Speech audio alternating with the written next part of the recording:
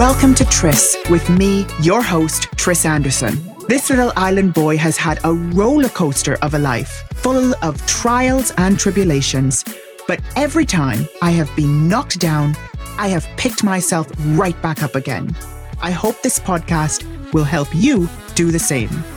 I am constantly looking for ways I can bring out the very best in the people around me and positively impact the world. Welcome to Tris.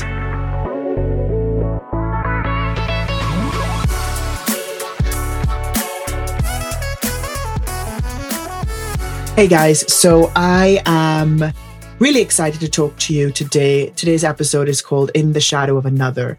If you're not familiar with how I work, my process is usually to sit down for about a week or two and come up with, after some meditation, some reading, some note-taking, come up with a few topics that I believe I can speak passionately about and topics that are rooted in usually an experience that I have had or experiences that I've had.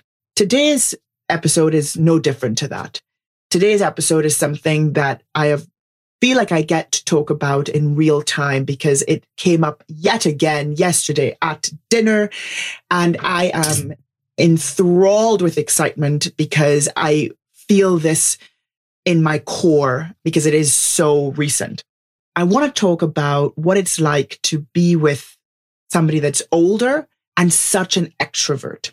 And I want to talk to you about that as it comes up socially. I'll explain it a little bit in a second. Let's start with what happened yesterday, okay? So Kevin, myself, Kevin's friend Gary, and our neighbors, Jody and Don, went out to dinner last night at this fabulous, really casual Mediterranean restaurant in Fort Lauderdale called Greek Isles. Love it. It's a great restaurant. But I don't like going out to dinner with Kevin. And it's not about Kevin.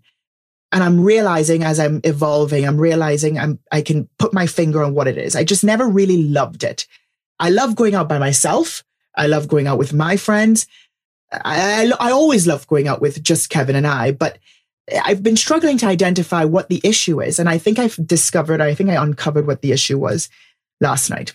I'm sitting down at the dinner table and I'm trying to get a word in.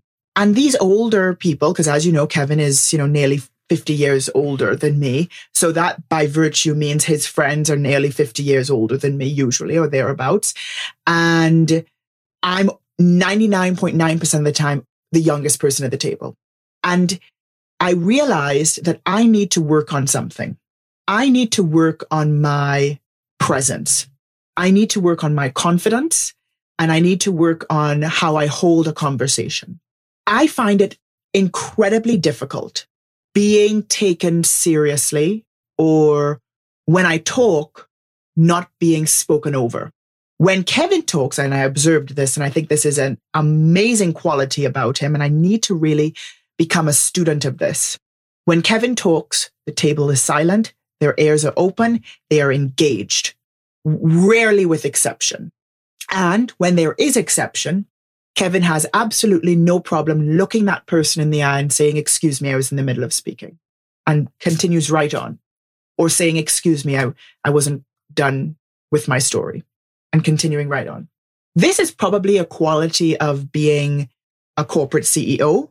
I think that this is a quality absolutely necessary. I can foresee this being a quality that is paramount in holding the conversation. And I can do this. I can most certainly do this amongst my friends. I can most certainly do this amongst 40% of the people in my life, maybe 50% of the people in my life. But my question to you is, and this is what I'm struggling with, as a 26-year-old sitting at the table with people above the age of 50, is it disrespectful for me to say, "Excuse me, I was in the middle of saying something," and then continuing right on? And the reason why that is my question is often last night, there were topics brought up that I felt I had viable information and a viable point of view to express. But yet, when I would start speaking, and oftentimes in the middle of speaking, someone, either they didn't hear me or they didn't respect me enough to stay quiet while I finish my point. So my coping mechanism with this, because this has been going on for quite some time, my coping mechanism with this that I have observed is just to become a listener, which has served me really well. I have heard and been exposed to really intelligent conversations, and I'm very grateful for that. But at what point does one whom routinely has been a wallflower, at what point is it appropriate to step up and interject a point of view? And is there a way that that can be done without being disrespectful to the group?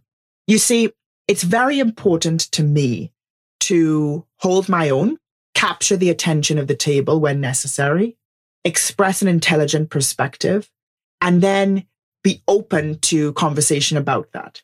I don't need to be the center of attention, and I would prefer not to be. But it was interesting that 6 to 8 months ago, I wrote this topic right down in my notes to bring to the podcast.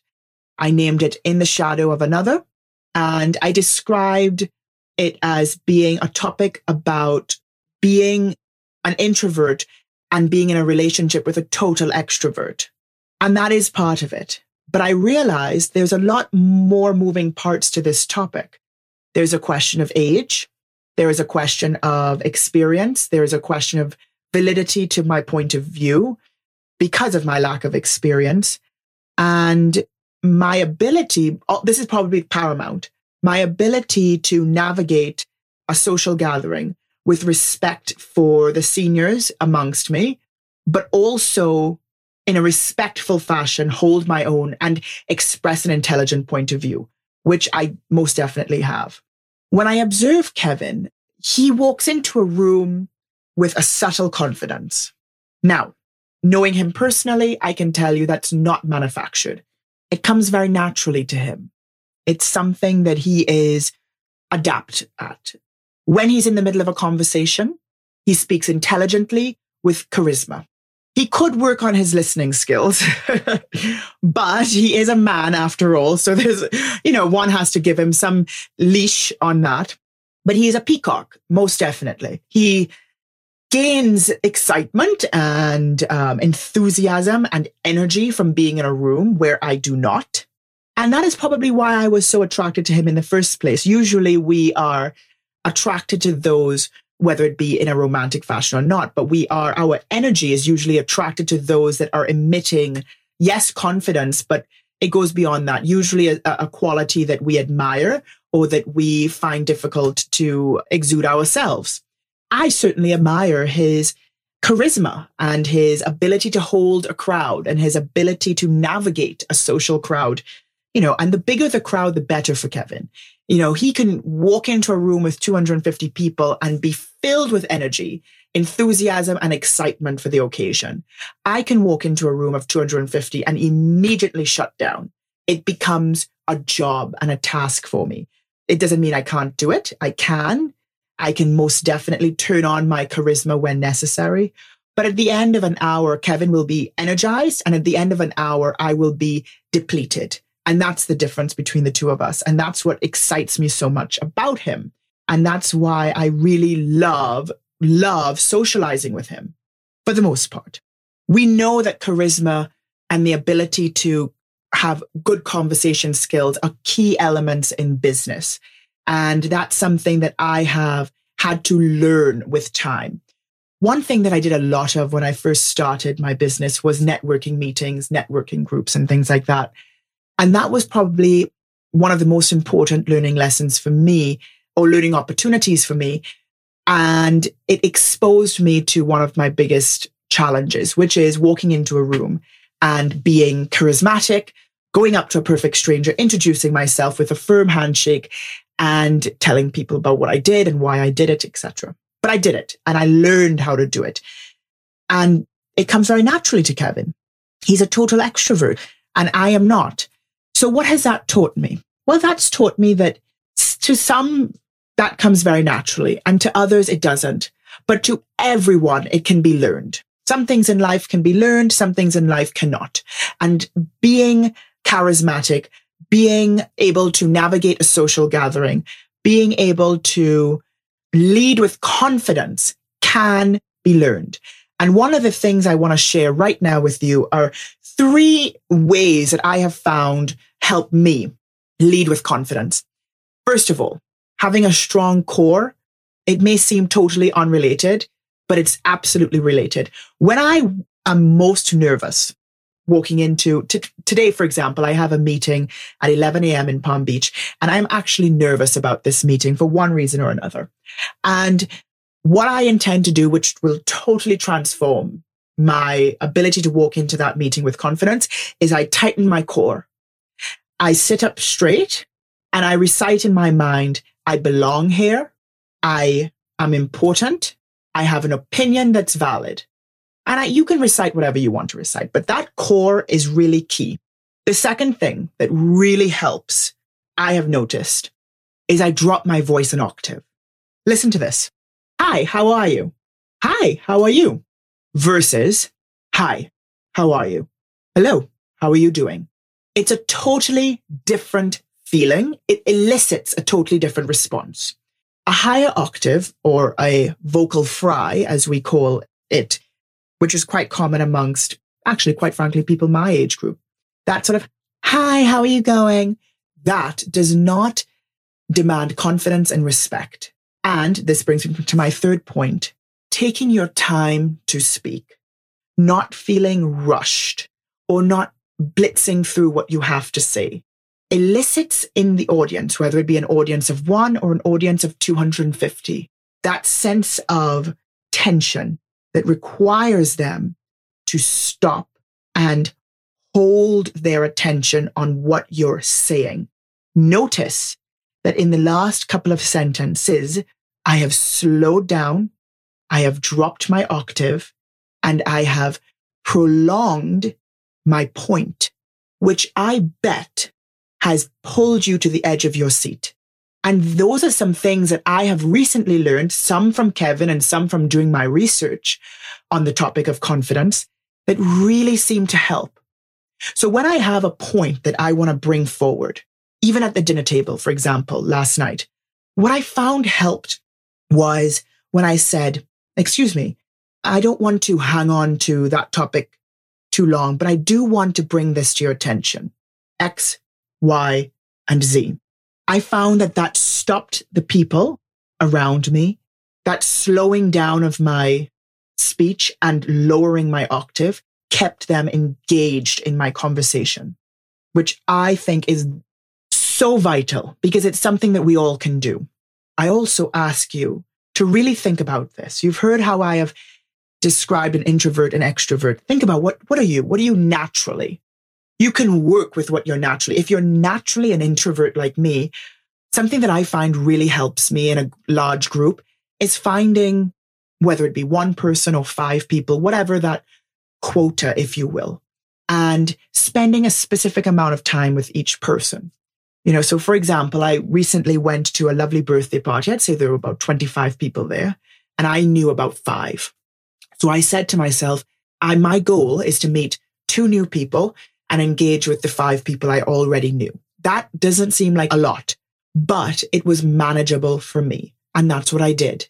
I would spend a little bit of time with every person. And instead of having surface level conversations, which actually most extroverts are very good at, they're very good at talking about surface level conversations, which, start somewhere around the weather and dance somewhere along that, I don't know, political topics. Yes, even though they're socially unacceptable in most groups, amongst the right group, politics could be good. Business is always good, but always surface level. Whereas most introverts are more comfortable talking a little bit deeper, maybe about goals, whether that be business or personal. Most introverts are more comfortable talking about dreams, personal stories, personal anecdotes, and they go a little bit deeper. So ask yourself, what are you naturally adept at? Do you prefer to have deeper conversations with fewer people, or do you prefer to have surface level conversations with a larger group of people? I saw Kevin circle that party, and for every person I talked to, maybe he talked to about 12, and he was filled with excitement the entire time.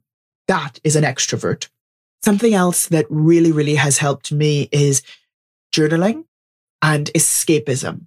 I find that, especially in our household where we have 8 bedrooms and we have people in and out of our homes as house guests on a weekly basis, I find that I need to escape. And I don't think there's anything wrong with that. I will take 3, 5, sometimes 7 days to myself. And I will go usually somewhere that I can get to by car or train. And I will escape to find myself, to reconnect with who I am, to recharge. Because, like I said, being amongst groups of people for long periods of time exhaust me. And that escapism is vital to who I am and maintaining my emotional health. The other thing that really helps me is journaling. Setting aside that time in the morning to reflect, usually on a positive note, is paramount in me maintaining myself, maintaining who I am, staying on task with my goals and not losing myself. Lastly, one of the most important things is the pleasure of knowing that Kevin supports where I stand on this. We've had conversations about this very topic. And although he cannot really understand what it feels like to be exhausted by people, because he is so different to me in that regard, he respects and supports what I need to do to recharge. That's all you can ask for in a partner, is the understanding. And not only does he understand, but he loves us for our differences, as do I. After talking to you about this, and more specifically what happened yesterday at that dinner, I really do want to know, is it inappropriate for a 26-year-old to say to a 66-year-old, excuse me, I wasn't done talking, or excuse me, let me make my point. And if it's inappropriate to say that, what do you recommend? How shall I go about holding my own? And maybe the word isn't demanding, but for the lack of better words, demanding respect. Is that something that I have the right to do? I'd really love to hear from you guys. Today's podcast is really something that has, quite frankly, affected me quite a bit. And it's something I think about a lot. And I love that I have this platform to share with you. Thank you so much. Thanks for listening. If today's story helped you, let me know. Connect with me on Instagram at Tris Anderson Photography or email me. My email is hello@trisanderson.com. Or you can even text me. I'll put my number in the show notes. Come back next time for my next adventure on this little blue planet.